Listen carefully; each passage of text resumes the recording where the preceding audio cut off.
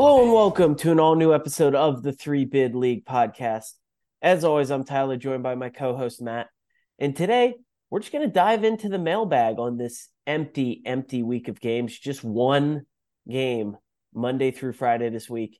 And let's be honest, it doesn't really count. If we can't figure out which division Bowie State is it really a game, Matt?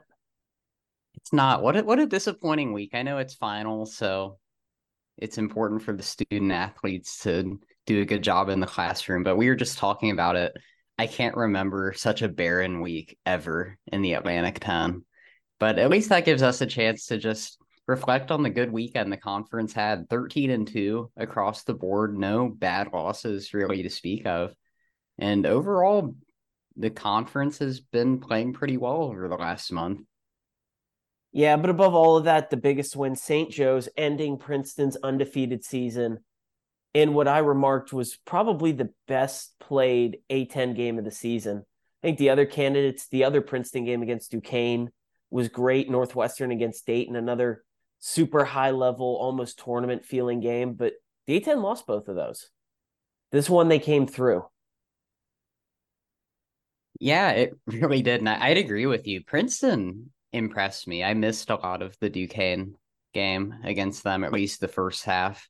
But yeah, that's a legitimate, tough team to play against. And if they make it to the tournament again, they could do some damage. But St. Joe's, I think what impressed me the most, didn't shoot the ball particularly well and still found other ways to win.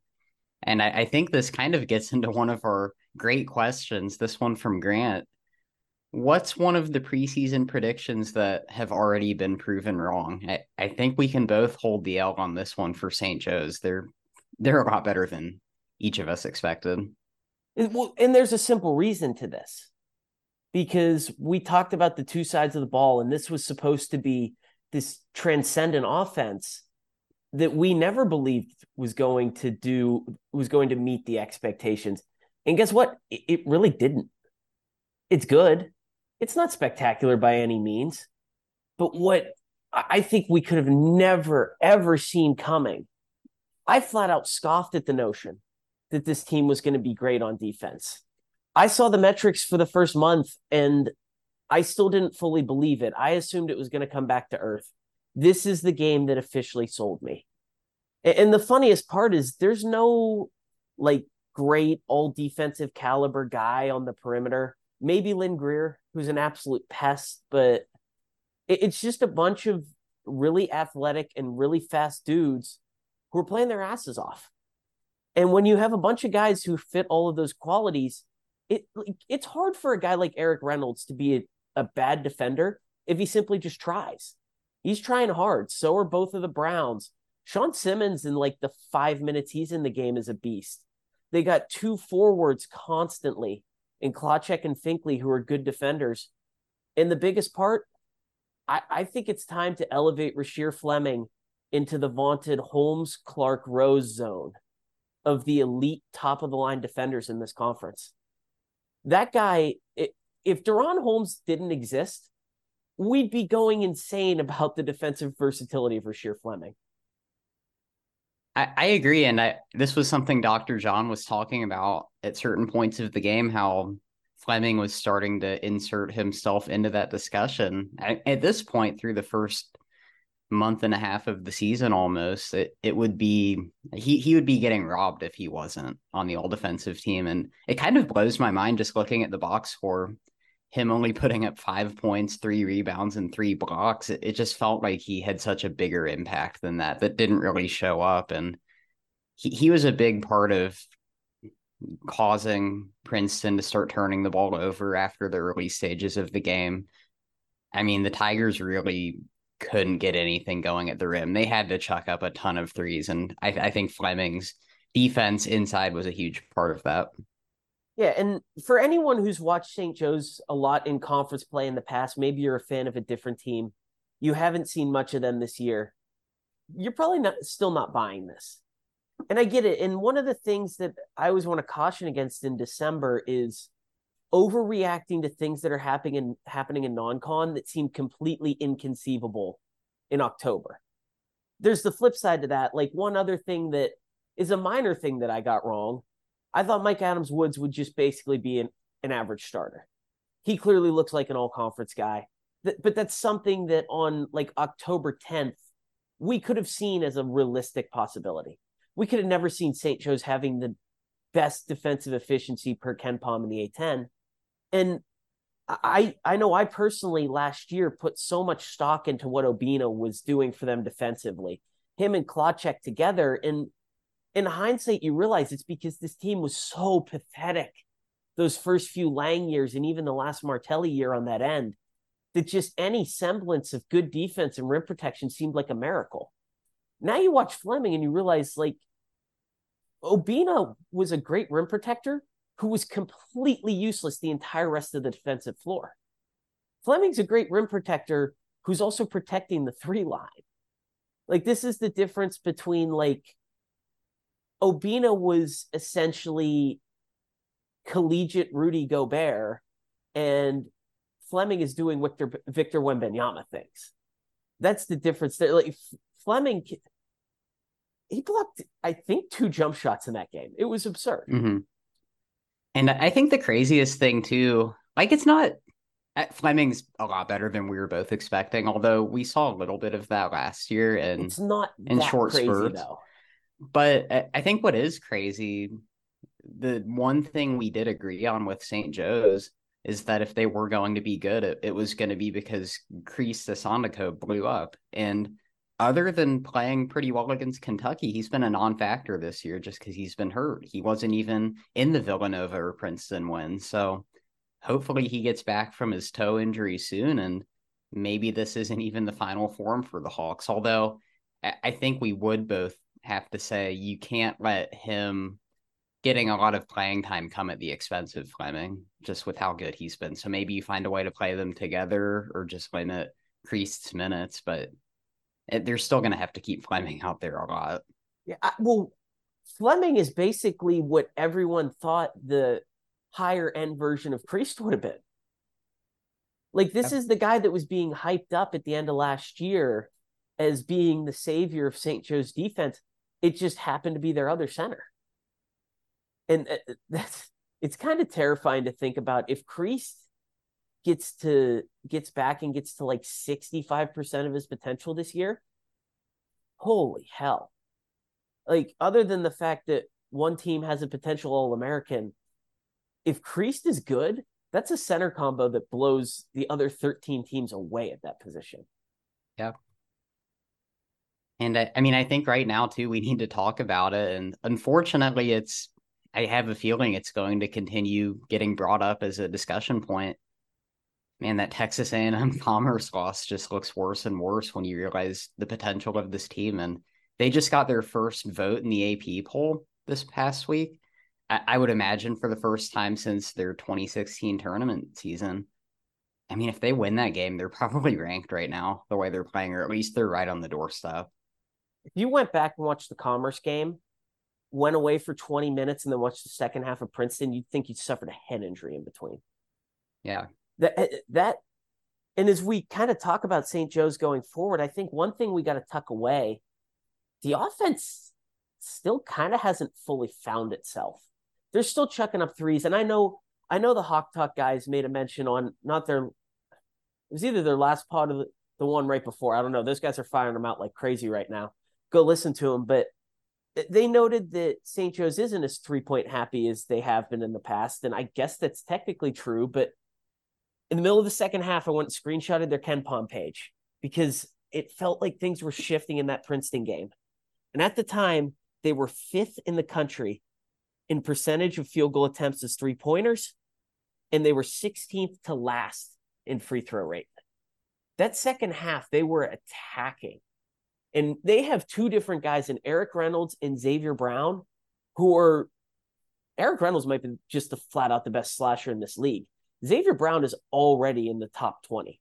He's an upper echelon elite rim attacker already as a freshman.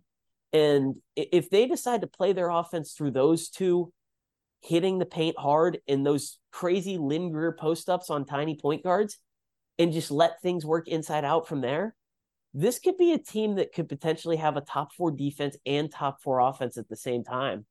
And I guess we'll probably get into this a little bit in some of the mailbag questions, but to me, it's just plain and simple. They are a bona fide contender to now. If they don't finish in the top four, it's actually a disappointment of a season. And maybe you disagree.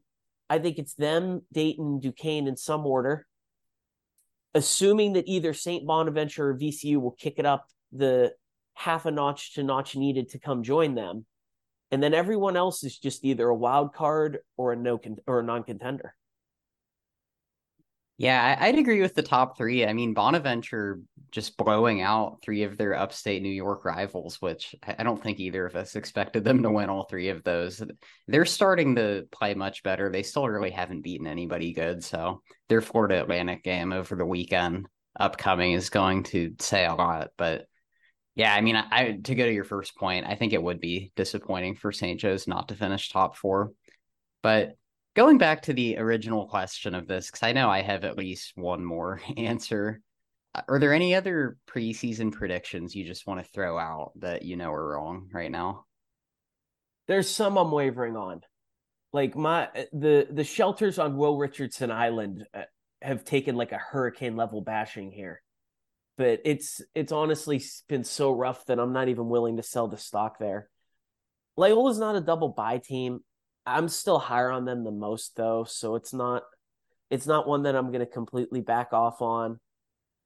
I mean, a lot of them are just small ones. Like Asamovis on Bonaventure has been a disappointment so far. He's also shooting the 3-point ball terribly, and I think that'll start to turn around. But yeah, to me, the major one is just not believing that St. Joe's defense. Honestly, I think I would have been pretty surprised if they were top half in the league. Now I'd be shocked if they're not top four.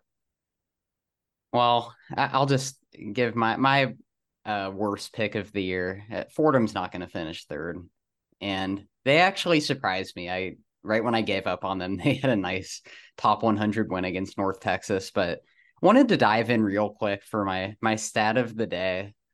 I think I would say Fordham had the most unforgivable loss, maybe, of the 3-bit league era when they went down against NJIT.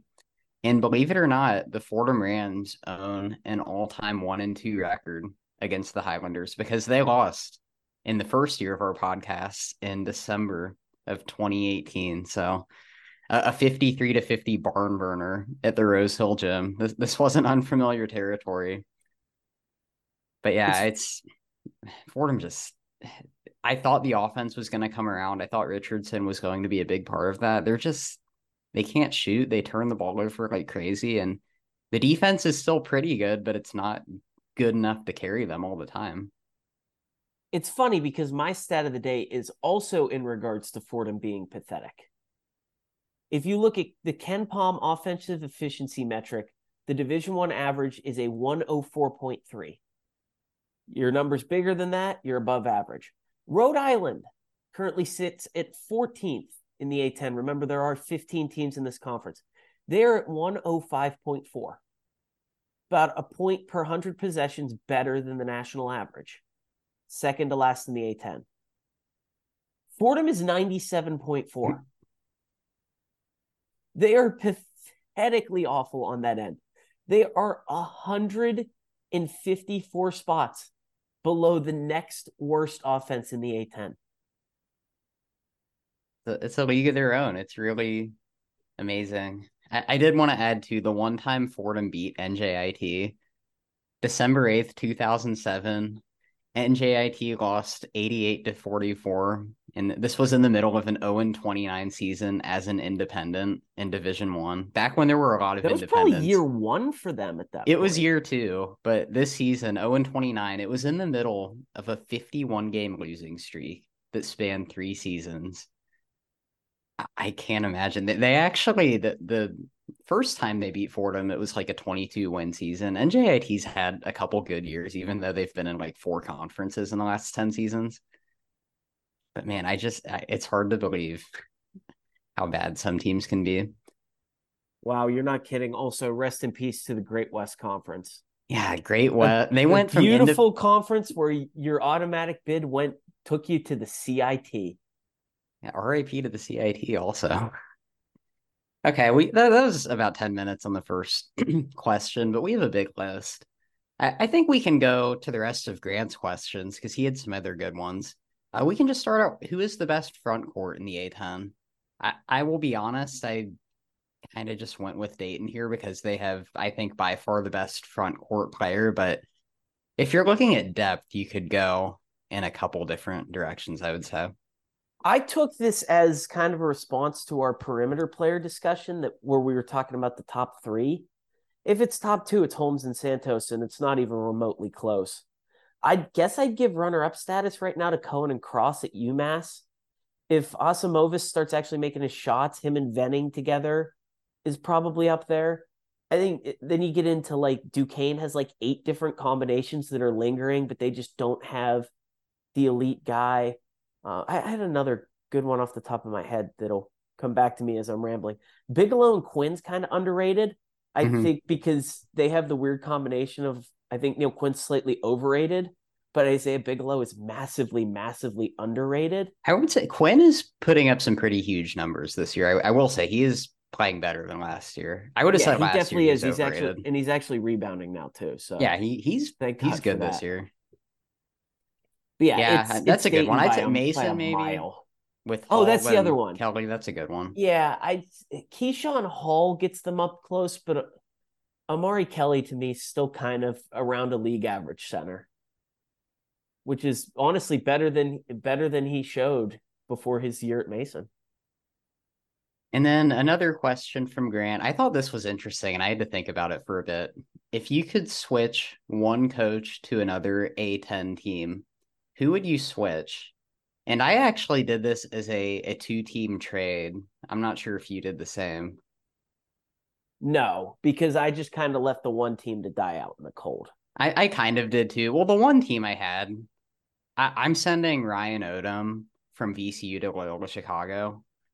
I just don't really think VCU has the horses offensively. Like they just don't shoot the ball well enough to do what Odom wants, I think. And they're turning the ball over a ton. And I still kind of just think Loyola has a talented roster. They have guys who can shoot, and I'd just like to see what Odom could do with that.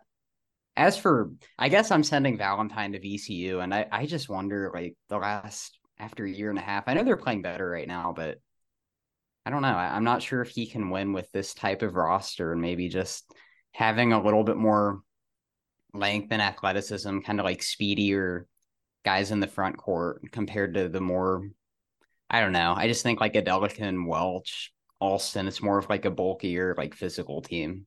So maybe something else would work better. I had two possible ones here. And it's tough because I feel like Loyola is the only team that where their talent is really truly underperforming right now. Like a lot of the other talented teams, like you can say maybe the Bonnies are underperforming a little bit, but is that going to be any better with someone who's not named Mark Schmidt? Probably not. And I was trying to figure out the right spot for Dunphy. I couldn't find it. The lesser one for me is if you throw Chris Mooney on Loyola and actually discipline this team a little bit, get them moving the ball better, I think that would really put a spark into their offense. But for me, the one that came to my head, and it's kind of a funny one after we just praised them, but can you imagine what Archie would do with this talent on offense? And I don't even want it to be a trade because I want Billy Lang still there, running the defense and communicating with all these guys that he recruited. But just let Archie take control of this offense for 2 months. This could be like an 8 or 9 seed in the NCAA tournament if that happened. What happened to Archie? I thought Rhode Island was going to be good. Now they're dead last in the net all of a sudden after kind of getting blown out against Charleston. What happened I, to Archie is his roster's not that good again. I think it's better than last year, but That's statistically not that's a much. that's a very low bar to cross. Yeah, he's got to get some players at some point. But all right, those were all some good questions. How about this? This is kind of similar, I guess. Mr. Jeans asked us, "What's an interconference trade that would help both teams?" So now we're talking players, and my mind actually went straight back to Loyola. So you can tell I'm just not happy with the way things are running there. I would trade. Well, the first guy I thought of for this was Dame Adelakun, just because I think it's becoming clear that Miles Rubin's going to be the guy, and he should get a lot of playing time. He's probably an all freshman team player, but I still think Adelakun's good enough.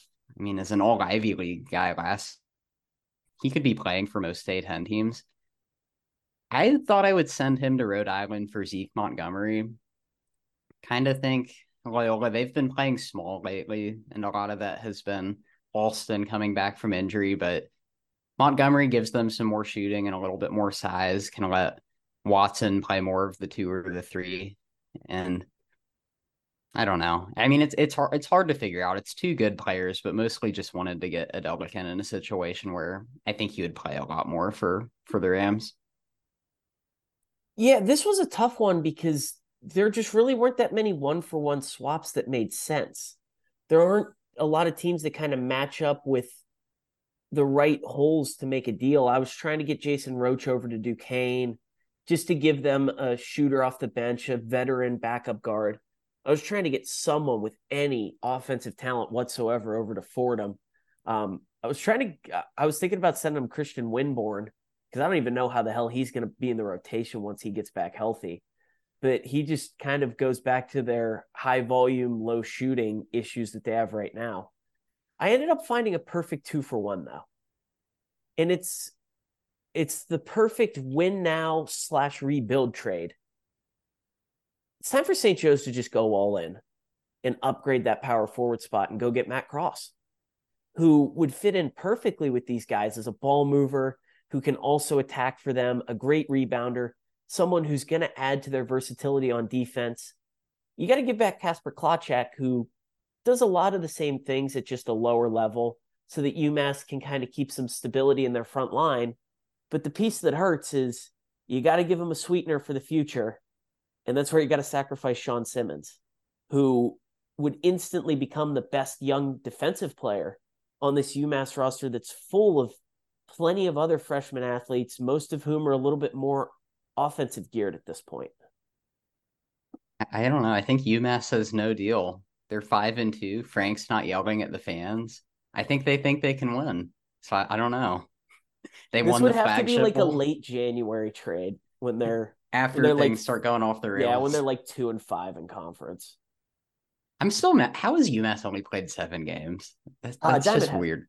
I know, but I still don't like it. This happens every year to the 8 Diamond Head teams, and you look at the standings, and it just looks like there's an error.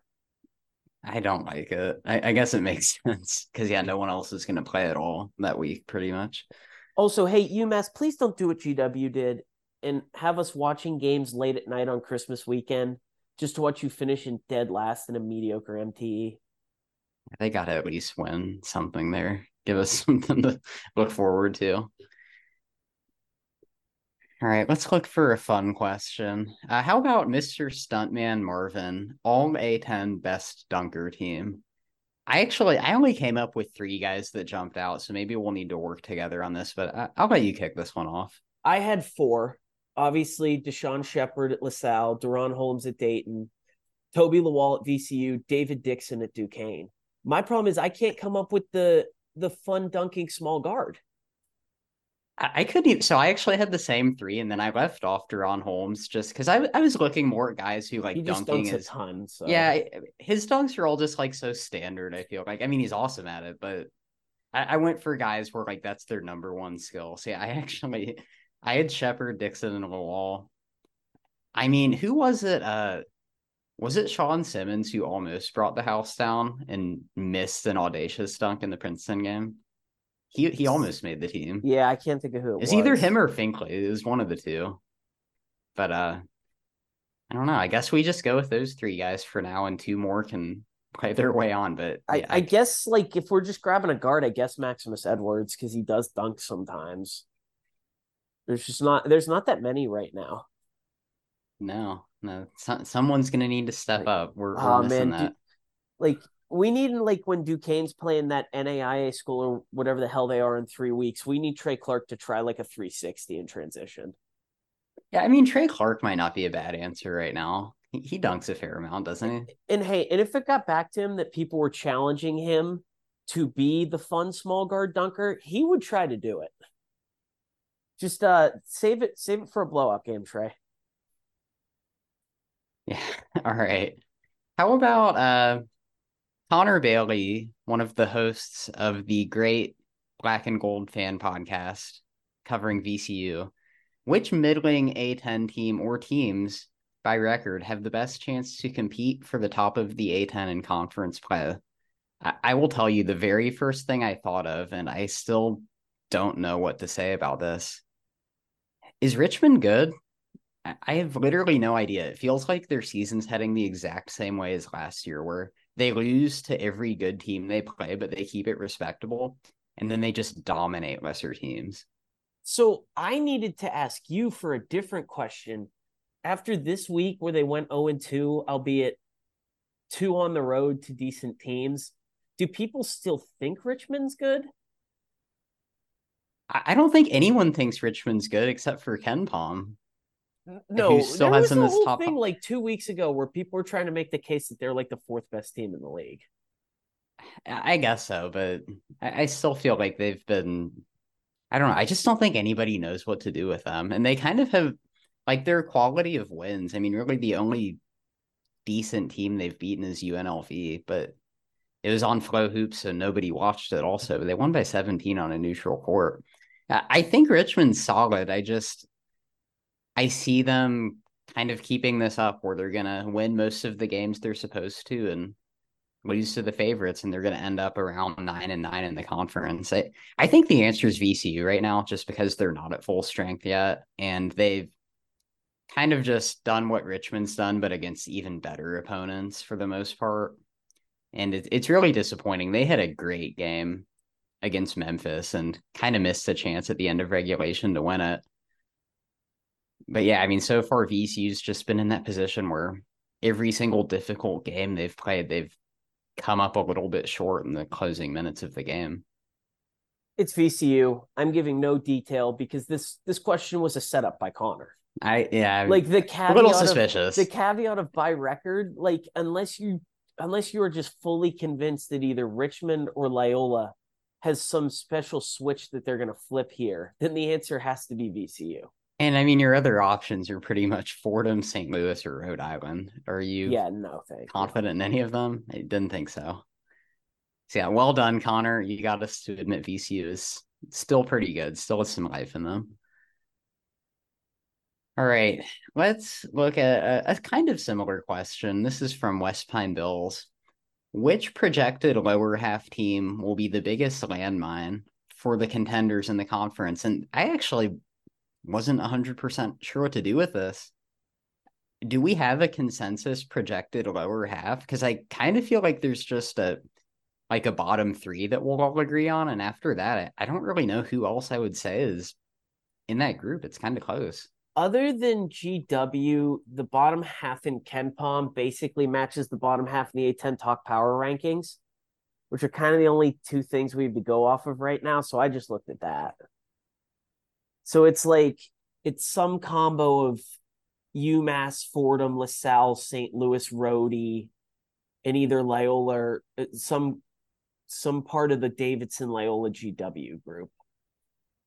Well, I think what I kind of looked at, I mean, really, if we're talking landmines, the way the A10 is set up this year, there's really only 4 landmines by the net, and that's Fordham, LaSalle, St. Louis, and Rhode Island. Like, if you lose to GW, if you lose to Loyola, UMass, right now, that wouldn't kill you. It would be a Q3 game. Yeah, we'll see. With UMass something that could depend on change. Diamond Head. Yeah, I mean, UMass is going to change the most probably, and I think they're actually top 100 right now, which I don't expect to continue. But in terms of that bottom four, like teams that could be in the sub 200, I know it's kind of the meme, but I think it has to be LaSalle.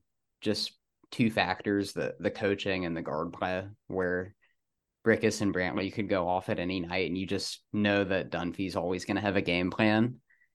Otherwise, I still, even though I've kind of given up on them, Fordham's defense is the best like individual skill that a really bad team in this league has, where I just think St. Louis and Rhode Island, like they're not particularly great at anything, where Fordham still is such a strong defensive team. And if they get hot like they did for a while in the first half of that Tulane game, maybe they can scare someone. They're also going to have the best home court advantage out of anybody in the bottom half. So I'd say Fordham or LaSalle scares me the most.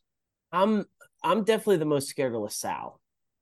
The weird arena, Dunphy, and just the fact that Brantley, Brickus, and Gill could kill you on any given night. As we talked about last time, one of the elite backcourts in this league. And we just know at some point Brantley's going to have a 34-point game in Gola in a conference game against one of the best teams in this league. And they play most of the contenders at home this year. They get Dayton there, they get St. Joe's there, they get the Bonnies there. Thank God for Duquesne that for some reason the PA rivals only play once, and that's in Pittsburgh, because Goal has been a pretty big house of horrors for the Dukes in the last decade. So they get to avoid that. But yeah, I think they have VCU at home too. Yeah, they do. Like, they also have Mason at home. That might be your top six right now. LaSalle gets 5 of them in Gola. They're definitely winning one of those, if not 2.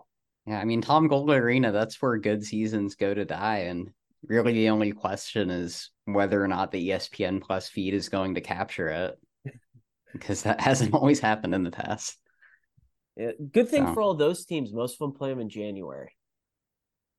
So okay, so it's there's not at still, a it's kill not your college season football, though. time, It but doesn't as matter as much when you lose, though, for the A-10. As soon as, yeah, we'll see. February 21st, it's a Wednesday night. I'm pretty sure there's better games that day. The Bonnies go to LaSalle. I could see a hot Bonnies team with that game being overshadowed by Dayton George Mason that day. I could see a hot Bonnies team rolling into Gola, the camera flickering off at some point, Kale Beers causing at least one ear injury as Anwar Gill puts in his 11th bucket of the game and the Bonnies somehow lose. All right, speaking of LaSalle, Golden Boy Rich asked us how many A10 teams will finish the season with 20 plus wins, which this is always a fun question. And I actually forgot. I wanted to check how many teams ended up with 20 last year. Okay, it was 6. So not a ton. I feel like it would probably be more this year, but did you have any in mind, or do we just want to run through and kind of mark off the ones that still have a chance? Oh, I quick sketched. I did rough projection, and the wins won't fully match up because I didn't actually go into the schedules. I just tried to power rank the teams and guesstimate their conference wins. Now, I counted A10 tournament for this. I did, yeah, I would too. So for me, 6 get there at least semi easily. Dayton, Duquesne, St. Joe's, VCU, St. Bonaventure, George Mason. Yeah, And I had the then same. Yep. I have going into the second round of the A10 tournament 2 teams at 19 wins. That is LaSalle and that is GW, who are both 8-2, and both GW. Their next 3 games, or I guess next 2 at this point, because we're recording, they just finished off Bowie State, so they're 9-2, playing 2 sub 300 teams in their last 2 non-con games. LaSalle's probably going to get killed by Miami. Then they play a non-D1 team and a sub 300 team. So they'll probably be at 10 wins going into conference play. So all of a sudden, just somewhere around 500 is going to give both those teams a chance. So I think one of those 2 gets it done that day. We get to 7. I don't know if GW I could see. I think they're gonna get to 11-2 in the non-con, and I could see them winning at least 7 or 8 regular season conference games, which gets them right there. I don't know about LaSalle. I still kind of see them winning 5 or 6 conference games unless they make another deep run into the A10 tournament. Just don't quite see them getting there as much as I'd love to see it. A couple of the others, did you have Davidson in one of your initial groups? Where are they at right They're now? 7-3 right now. Play a non-division 1 school and then have USC Upstate and a neutral site game against Ohio, which is more or less a coin flip. But I feel like they might have a shot, assuming they get to at least 9 wins in the non-conference. And I could see them winning 9 or 10 in the league and getting close. I mean, Ken Palm has them at 19. They also just have them slightly above my current projection for them. But yeah, they're kind of in that same group. Like there's a whole bunch of teams that basically, if they can find a way to go 10-8, 9-9 in conference, they might only have to win one game in Brooklyn. I think I'm going to end up saying 7 teams get to 20 wins. I don't know, because out of these teams too in our initial group, like I feel good about Dayton, St. Joe's, Duquesne, but like between Bonaventure, Mason, Richmond, VC, like not everyone can win or go over 500. Someone's got to stink for the math to work out. So I don't know. One of these teams that we're expecting will obviously do it is going to fall short because they go like 7-11 in the league. I think the toughest part of this question is I start to look at this league. I think there's some good strength at the top where we're going to have like a Dayton or maybe Duquesne or Joe's or the Bonnies win 15, 16 games. Someone else can probably get themselves into the 14, 15 range as well. And then I think the very bottom is stronger than normal. So I got this just giant cluster of teams in like the 7, 8, 9 win range. And for most of them, that's not enough. I mean, that is the perfect recipe for 2 at-large bids. So kind of hope that happens. That would be pretty perfect. And then we just need LaSalle to steal the bid. And that's how we get there this year. That would get them to 20 wins if they did. I would. All right. Speaking of the contenders, a great question from Matt Ryan, the host of the A10 Stats account, which everyone should be checking out after games, wanted us to give the most exploitable weakness for Dayton, St. Joe's, Duquesne, and St. Bonaventure that the rest of the conference can take advantage of come A10 play. So figure we should just go through these one by one. We'll start off with Dayton since I think most people would consider them the favorites right now. So before we go team by team, I want to jump in with the fact that all of these teams do share one combined weakness, which is an ice cold night from beyond the arc could bury any of them. And they're all scarily similar in this way where St. Bonaventure's 88th in the country in 3-point attempt rate, which puts them 6th in the A10. And if you want to consider VCU a core contender along with this group, which I think you potentially can, St. Bonaventure shoots the least amount of threes of any of those 5 teams. And they're still top 100 in the country. Like all of these teams just love to shoot. By the way, the other one who's up there is Davidson. Maybe that's why the A10's having an up year. We're embracing modern basketball, and the coaches have figured out 3 points is more than 2. I don't know. How else do you explain it? But no, that is a good observation and something I did notice a little bit when diving into these teams.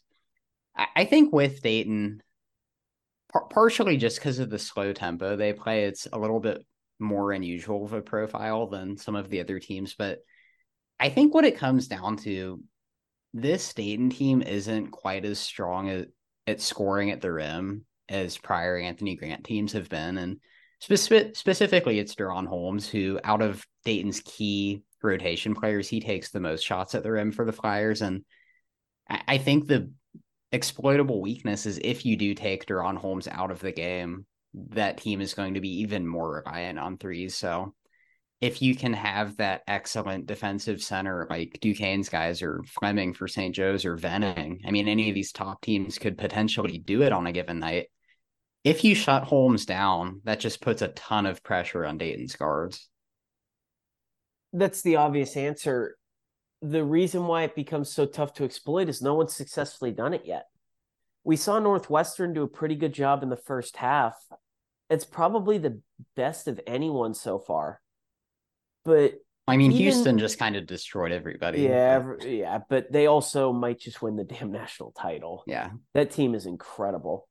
So even in the games where we've seen the 10 to 12 minute stretches where teams have been really successful in slowing him down, it's been met with someone else being hot. Whether it's Elvis or Santos or Brea, they've been able to carry the offense because of a great 3-point shooting performance.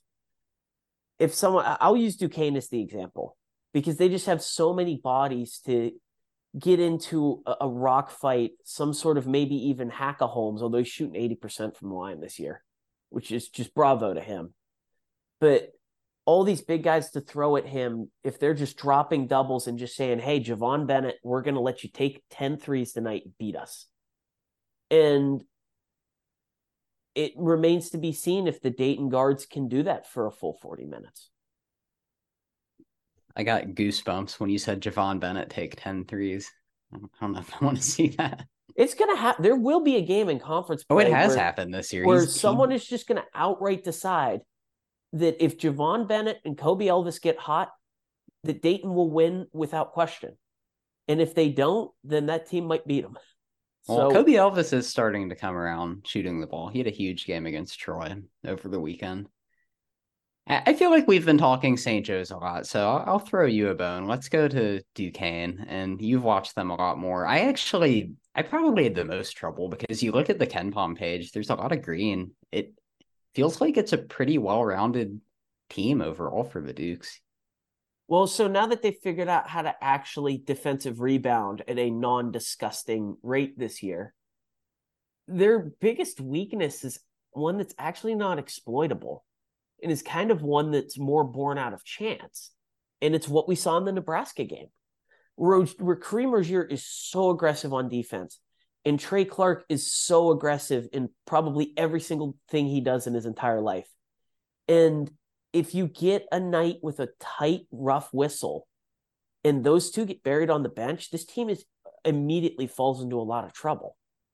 And they have the flexibility to give them proper rest along with Grant, whether it's going double drama, playing three bigs, and they're about to get Williams and Mahorcic back, so they're going to go three bigs even more. They just got Horonsky back. That's a whole nother option in the backcourt. But I think any game where, say, Kareem Rozier all of a sudden has to play 18 minutes because of foul trouble, they're going to struggle to adapt to that for a full duration of the game. The one that is kind of exploitable, they're still just giving up a lot of good looks off the dribble from three. And it was a problem last year too. And it's something that's gotten a little bit better this year, but they'll give good one-on-one players good looks from deep. And I think the one kind of specific one I look at is St. Joe's, where the way to really hurt Duquesne on defense this year is the way that Eric Reynolds has been playing the first month and a half of the season. Yeah, that's true. I would say for the first point about foul trouble, at an individual player level, I think that's probably it if you can get the guards out. Although, for the most part, Rozier's done a much better job this year. And that Nebraska game's the only time he got to 4 fouls in a game. I think for Duquesne, more than the other 3-point shooting happy teams, just keeping them off the 3-point line is important. They take about 44% of their shots as 3-pointers, and a lot of them too. Only 74%, which isn't much at a national level, are assisted. So they're taking a lot of threes off the dribble. And mostly that would be, I'm assuming, Grant and Clark taking those shots. But if you can just shut those guys down and not let them get those shots off, I'm just not as confident in Duquesne's bigs as offensive players like Dixon, Barre, Williams once he's back. I think of them just a lot more as defensive specialists. So I think compared to the other teams at the top of this discussion, if you make those guys beat you offensively, that could be trouble on certain nights for the Dukes. The only thing to keep in mind there is 2 of their 3 best low post scoring threats are the 2 guys that aren't playing right now. Mm-hmm. And Savrasov, who, let's be honest, basically sucked the first month of the season, has really come into his own the last 3-4 games, and he's finally starting to get those good post-up looks. So it's something that was a huge concern last year. I don't think it'll ever be a strength for this team, but it's a much smaller weakness than it probably seems at the moment. So for St. Joe's, I think we've talked enough about the way they play. They're going to shoot a ton of 3-pointers and kind of live or die by that. But I think what's a little bit underrated on some of their offensive struggles this year and what's kept them from being a truly terrific offense, they're bottom 50 in the country in offensive block rate and bottom 100 in offensive steal rate. So I feel like just maybe they're not the most physical offensive team. And if opposing defenses can just push them around a little bit more, really like pressure them, try to force a lot of turnovers, that might be where the Hawks get into trouble. I feel like where you're just letting them get off clean looks at the 3-point line, that's where St. Joe's is going to be comfortable in beating you. So I think just that's kind of been where they've struggled, is not finishing it through contact at the rim, although they did a great job against that against Princeton. But I mean, blocks and steals, if you can get those against St. Joe's, you're going to do a pretty good job shutting them down. I went to the other side, and as great as the defense has been, I think they're still vulnerable to the 3-point barrage. They're one of the bottom 10 teams, or top 10, however you want to look at it, in terms of allowing the opponent to shoot a ton of threes. Everyone's just bombing away in St. Joe's games. And we saw it with Princeton, who kind of plays a more isolation style. And St. Joe's was ready for it. They went into that zone. They forced them to keep the ball moving around. But I think when you get a team that's going to really swing the ball on you, really try to expose that St. Joe's D and the fact that they don't have any truly elite guys out there, they're going to let you shoot a lot of threes. And on certain hot nights, those can end up being some really good looks that could bury the Hawks. I think that's definitely a concern just with how many 3-pointers opponents are taking. Although I did think in the Princeton game, the Hawks did a good job of adapting. I mean, really, it was They both the did. first The and zone was second half. great. I couldn't believe it.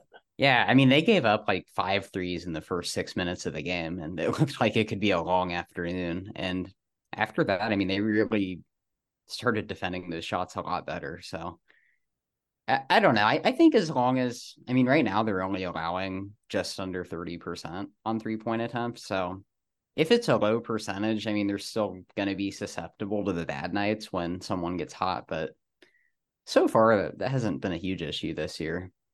Yeah, I mean, really boiling their 2 losses down to the simplest terms, they got killed in the 3-point line in both those games. Mm-hmm. The Commerce game, they couldn't make any. In the Kentucky game, they were giving up a ton, 12 of 25 for the Wildcats.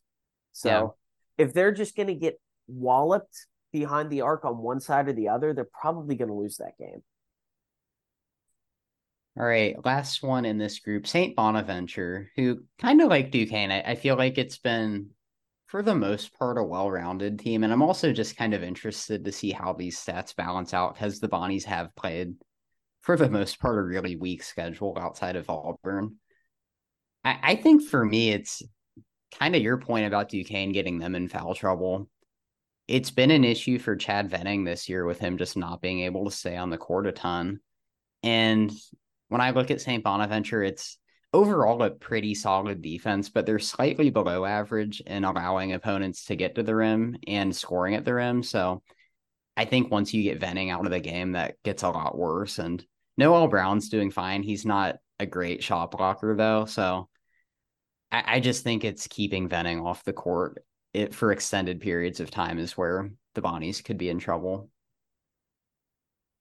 I looked at it at the rim on the other side of the court. And as I mentioned at the beginning, all of these teams chuck a lot of threes. But I think that the other 3 teams are just a little bit more able to adapt offensively, especially because with Holmes at Dayton specifically and Grant at Duquesne, you have 2 guys that get to the foul line constantly. Grant's 10th in the A10 in free throw rate and 2nd in free throw percentage. It's just basically an automatic. You're going to get anywhere from probably 6 to 10 points from Day Grant at the line in any given game. St. Bonaventure's not getting that. The only 2 guys who are basically shooting any twos are Venning and Adams Woods. And even Daryl Banks, he's at slightly over 3 2-point attempts a game. He's shooting great from the line on 23 free throw attempts for the season. This is a problem that I talked about all the way back in October. I think this is a team that just, I don't know if it's structural at this point or if these guys just don't feel like they're good enough attackers, but they got all these talented perimeter guys who are not making enough plays within 10 feet of the basket. And it's true of Banks and of Pride, especially of Asamoah. I still don't know how to say Jan Farrell's proper name now. Barry Evans is never getting to the rim. Like Moses Flowers doesn't really do it. It's basically just Adams Woods. Yeah, and I mean, it is kind of crazy. I didn't notice, but I mean, he's not even leading the team in free throw attempts. That's Chad Venning, who's 19 for 26. But yeah, I mean, your leader averaging only three and a half free throw attempts. That's not a ton. And And God, Charles Pritt is 13 in 6 games. yeah, I mean, that's pretty far below what he was at Bryant. So that is kind of interesting. I mean, overall, I think the offense has worked for the most part, and the Bonnies aren't turning the ball over as much this year. They're shooting a lot better, but yeah, that is something to keep an eye on. Just who do you trust at the end of games and who can create those plays and get to the line when it matters. All right. Trying to figure out how many questions we have left. We have an anonymous one. Those are always fun. And it comes down to a little bit of an infamous team this year, St. Louis. And our question was, will Travis Ford be there next year after seems like his seat may be getting a little bit warm on the Billiken bench. We've talked about this online, like offline, like 4 times already this season. And we have kind of different stances. I've been in the camp. I just don't think it's going to happen. And part of it just being, if you're St. Louis's athletic department and you are actually competent, you had to look at where this year was going to go, because even in March, this would not have been surprising. And to bring back Travis Ford basically should have been an endorsement that you're letting him rebuild. If you felt like he was going to come into the year with a super hot seat, you should have canned him already. I like to believe that this is a competent athletic department. You look at what they're doing in other sports, both of the soccers, women's basketball, those are good programs. They've been hiring good coaches in other sports. And honestly, saying it that way is an insult to Travis Ford, who's been a good coach up until this year. And I just really have always thought that unless they absolutely implode, we're talking like 14th, 15th, which for how much I've crapped on them this year, I still don't think it's going to happen. I think they're an upper echelon pillow fighter at this point. And unless that happened, I just assumed that Ford was going to stay. And then the win this weekend started to change my thinking on this. Because unless you're Frank Martin, who just walks around aggressive in every facet of his life, if you feel secure in your job, you're not going after your fans at a press conference. That to me felt like a guy who is just on the defensive at this point. Yeah, I don't know. I mean, I think we can say this is going to be St. Louis's worst season since Travis Ford took over. I mean, the first year they were terrible when he inherited a bad team, but I think part of their struggles are a little bit overblown just because of the fairly high bar they've set. And I don't want to say like super high bar because they're not making tournaments consistently, but they're still always picked near the top of the conference and finishing right in the middle of the double bye race. And even this year, I think if you're talking about the athletic director making that decision over the offseason, I think he can just justify it and say, look, we were picked sixth. We're still getting respect around the league, and people who know college basketball think we're still pretty good, even with a weaker roster. So I don't know the details of like the contract and what it would take to buy him out if St. Louis decided to move on.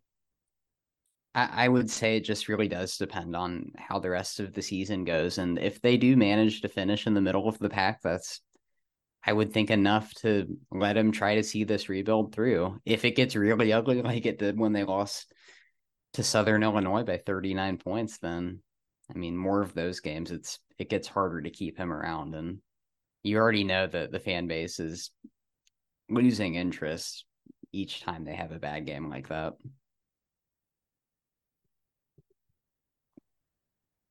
All right.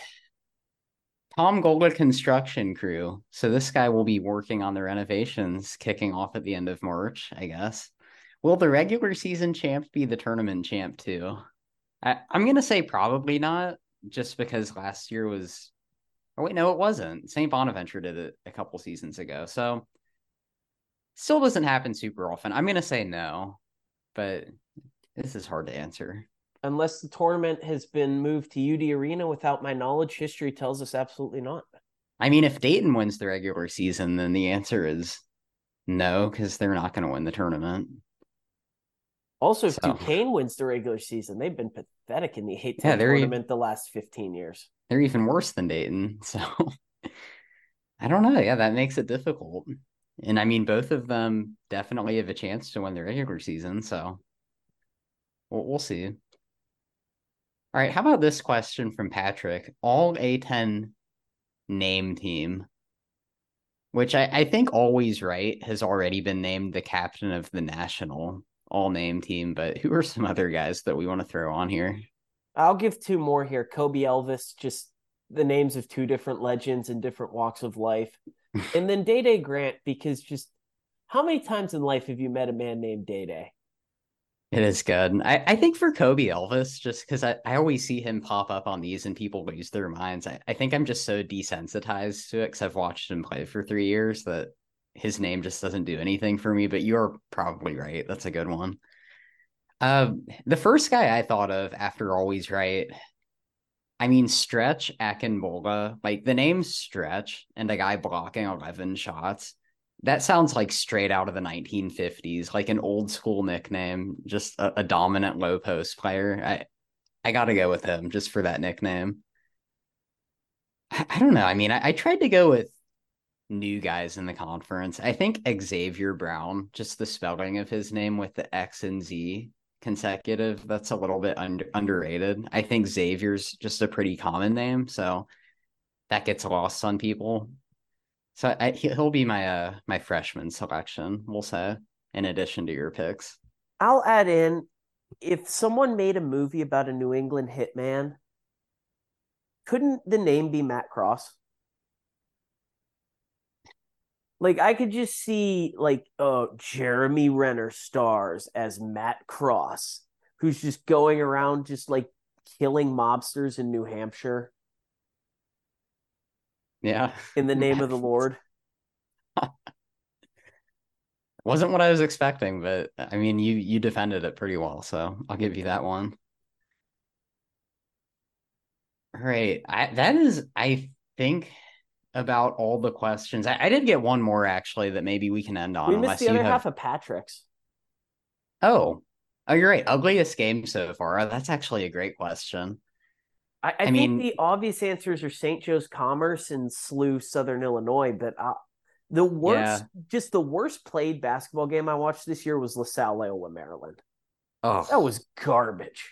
that was bad. That was also a 6:30 standalone game, so I got to watch the last like 10 minutes of that pretty uninterrupted. I also, going back to opening night when Fordham beat Wagner in overtime, I think there were I at did least, not watch that game. yeah, well, it was an 8 o'clock game, so I watched the whole second half. I think there were three threes that were banked in. And there was a Wagner guy too who is, now I need to look this up, and this can be our where he at for the day, but a former A10 player was just dominating late in that game. It was Ramir Moore, St. Joe's, where he at? He was in that game. See, I don't know. Fordham Wagner. Honestly, you could pick a lot of Fordham games though. I mean, Yeah, that's I'm that's pretty got to be sure the. Fordham Abilene Christian was abominable, but I didn't watch that.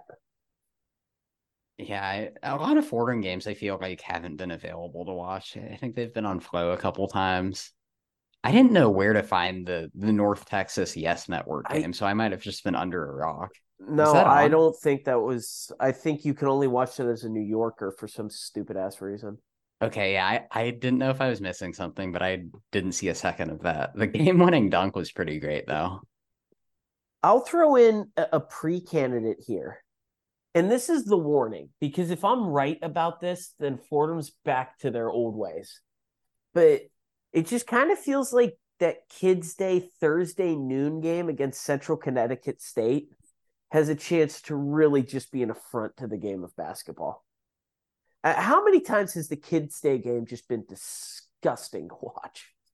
I mean, was the VMI game in overtime the kids' day? I believe so. Yeah, I mean, I feel like by the end of the year, all of the ugliest games we're just going to point to Fordham. All right, I had another question that wasn't on our list today, but what would you say is your biggest surprise team of the A10 so far, and then also the biggest disappointment? The biggest disappointment, it's got to be Fordham, right? I think so, Because I just still think because. VCU can fix this.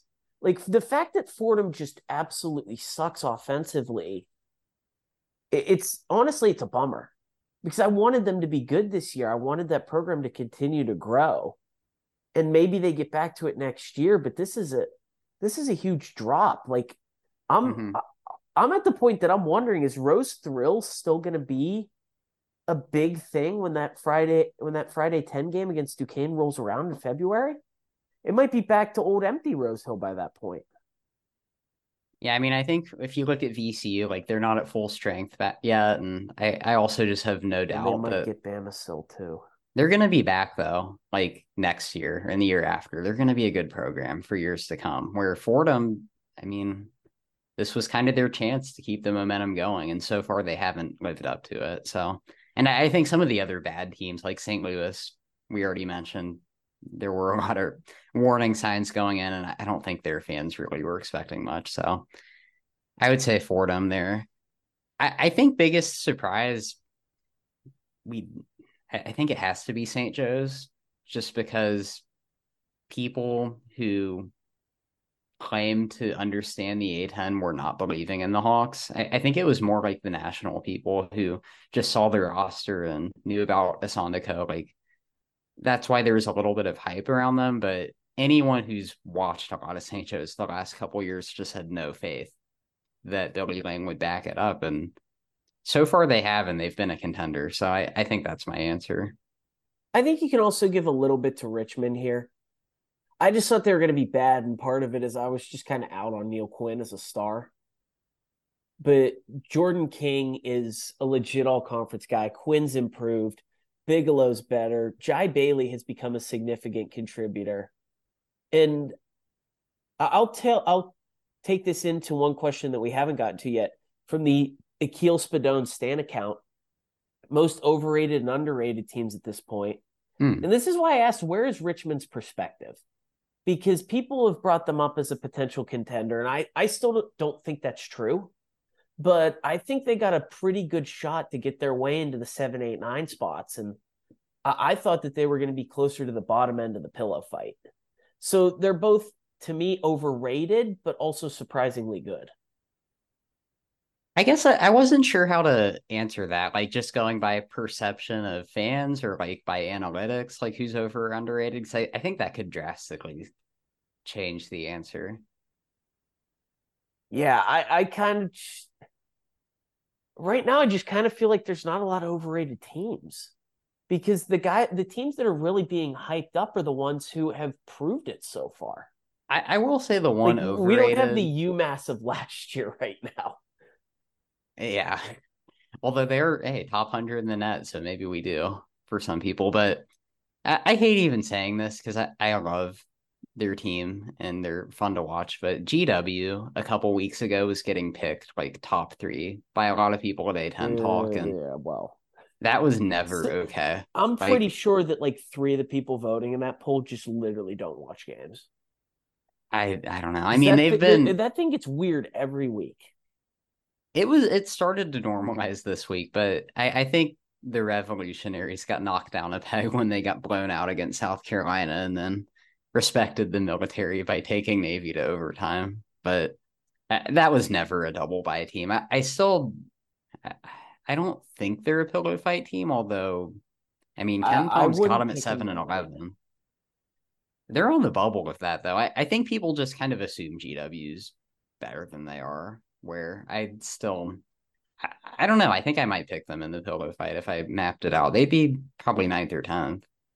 No higher than 500, I would say. Underrated to me, like we've just stopped talking about VCU as a contender.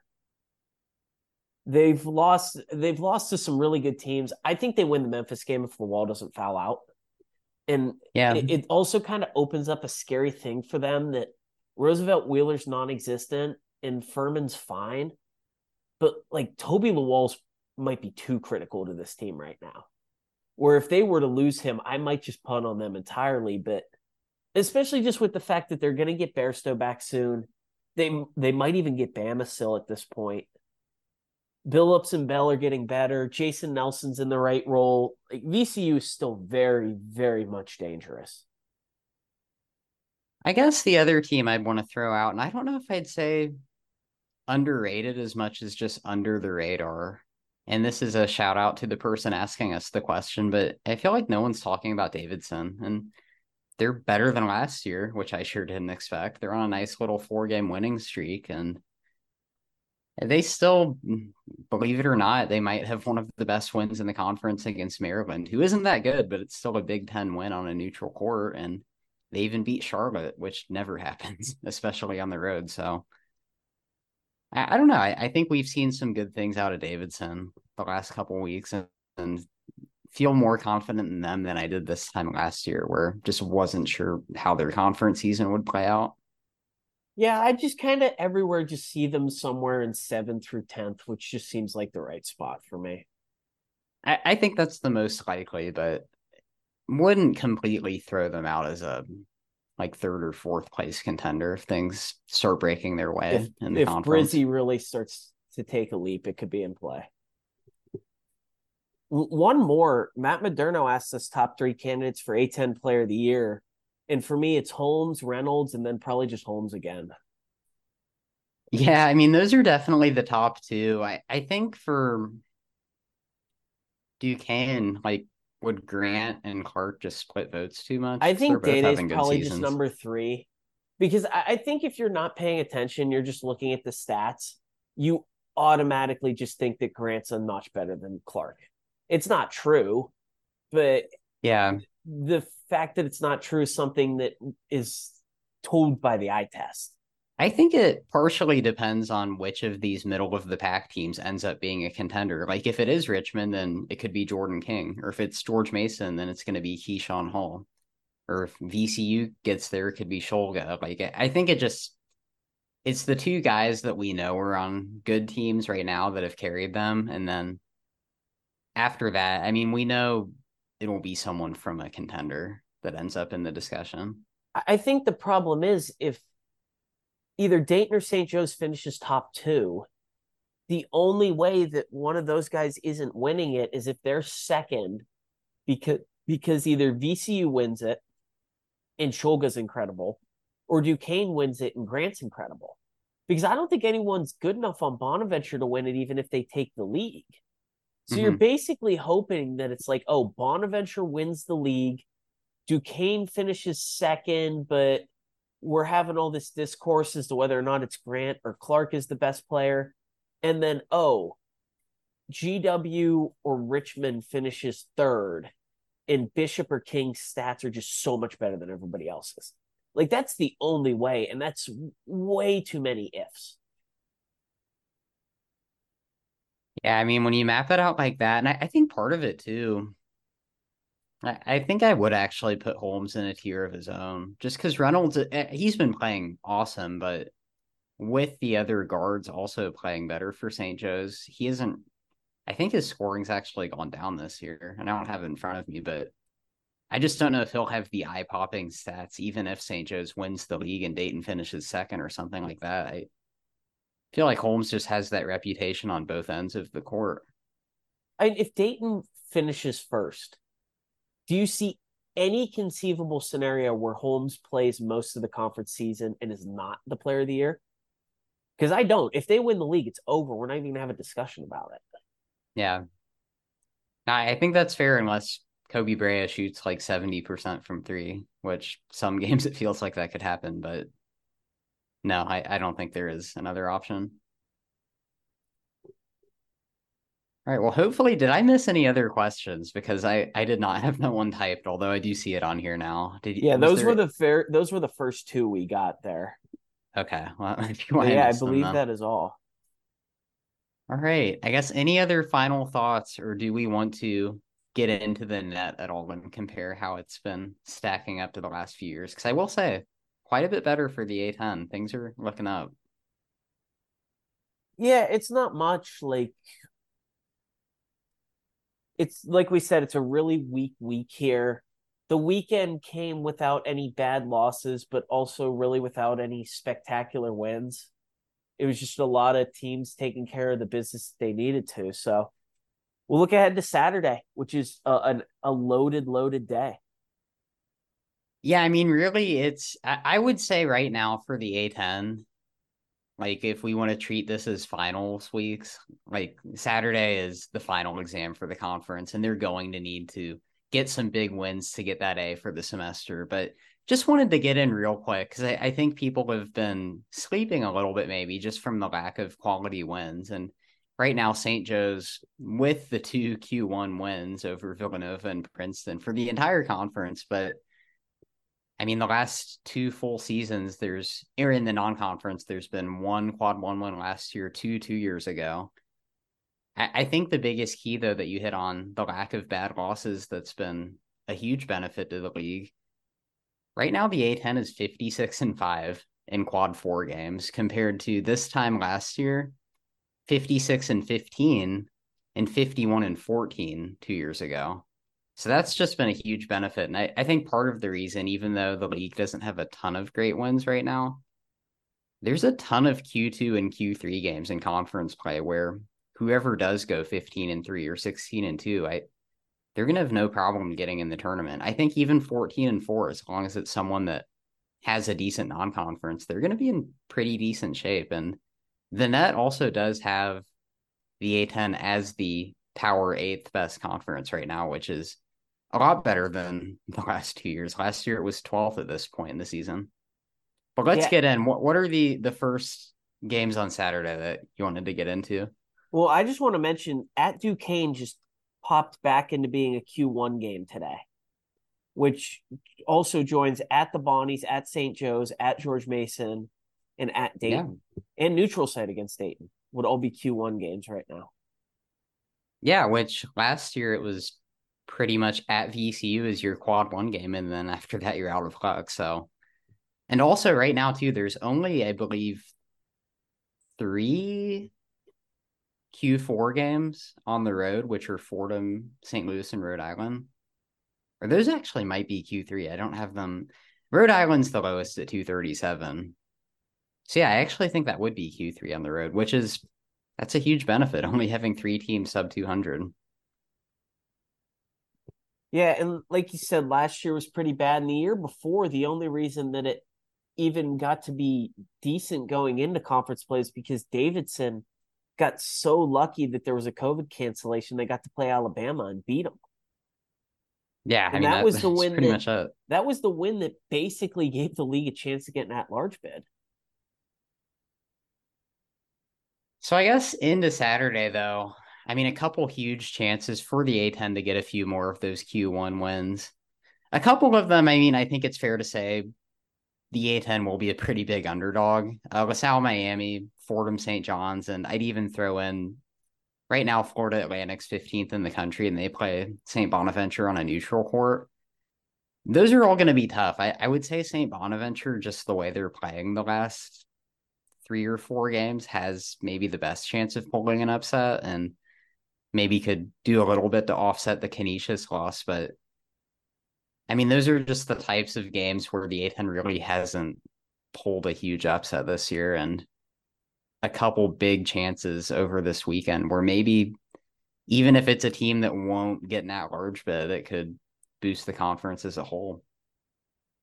In terms of the combination of opportunity and the ability to win the game, is there a bigger game in the entire A10 non-conference than Dayton Cincinnati? Cincinnati's 26 in net right now. Going into a Big 12 schedule where if they just go like 10-8 in conference, they're going to be top 30 no matter what. And this is a chance to get a really big Q1 win in, I don't know if net does semi away like Ken Palm does. It's in the limits of the city of Cincinnati. It's an away game. It's just not in their gym. And this is a chance for the best team in the A10 to go get a massive signature win. Like if they win this game, they walk into A10 play squarely in the middle of the bubble equation. I think that's fair. And I think part of the discussion too with Dayton, even though right now they're sitting at 0-2 in Q1 games, St. John's and SMU are kind of on the doorstep of elevating themselves. St. John's did just lose a game to Boston College, so they dropped a little bit further out of the range. But right now, SMU at 79, only 4 spots out of being a Q1 game on the road. I do think it's fair to talk about Dayton as having a tournament resume if they do win the game against Cincinnati. Even if they lose, they're still not in terrible shape where if they won the regular season outright and don't lose at Tom Gold Arena, that might be enough. I don't know. I'm feeling optimistic right now just with the number of quality games in the A10 that we haven't had the last couple of years. And I think people have maybe gotten a little bit or forgotten about what it means to go 14-4 in a good A10, where last year VCU went 15-3 and it didn't matter because the half of them were Q3 and Q4 games. This year, that's not going to be the case. It's the only time it hasn't mattered. The only other two I'm taking a look at here. UMass plays West Virginia in a semi-home game. WVU stinks this year, but once again, they're in the Big 12, so they're going to end up with a decent net number so long as they just don't go like 2-16 in conference. And that's a winnable game against a team that can just kind of elevate UMass's status. And then VCU, you're at home. Beating Temple in Richmond's really not going to do much for them, but can you guys just not lose a crappy game to Temple 2 years in a row? Thank you. And hey, for the price of $2, you can head over to Chaffetz Arena and watch a Q2 home game against Louisiana Tech. Could be back-to-back quality wins for St. Louis, and we'll forget about all these Travis Ford discussions that we've had. Yeah, I just wasn't counting that one. I figured they weren't getting that after they beat Hofstra. Hey, they beat Hofstra. You never know. What is Hofstra? They play Duke tonight. They were winning at the half, and they got annihilated. Oh, almost a huge win for the A10, who is 2-0 against the Pride. All right. Any other final takeaways or thoughts from our mailbag? No, just that as I flip around, congratulations to St. Bonaventure and Richmond, whose wins over Siena look a lot better now, as the Saints have gotten themselves out of dead last in the net. That honor now belongs to winless Mississippi Valley State. Congratulations. All right, well, it is going to be a huge Saturday. Hopefully the A10 gets a couple big wins, and I'm sure we'll be talking about it next time. But yeah, hopefully we just continue a pretty solid non-conference for the league, and can't wait to get back into conference play. Yep, we'll see what happens. If LaSalle can get themselves to 20 wins, the road starts with them beating Miami on Saturday. That does. I mean, the Fran Dunphy factor. You never want to doubt that guy. All right, that does it for this episode of the 3-Bid League podcast. Thank you to everyone for listening. If you enjoyed the show, please give us 5 stars on iTunes. You can send us your comments on Twitter at 3Bid League Pod, on Blue Sky by the same name, or if you prefer, shoot us an email, 3bidleague@gmail.com. Those are all the number 3, not the word. Come on, you don't really think that we would spell that out, do you? Be sure to come back next week. We will probably have our special holiday episode for you. And hopefully this is a great Saturday.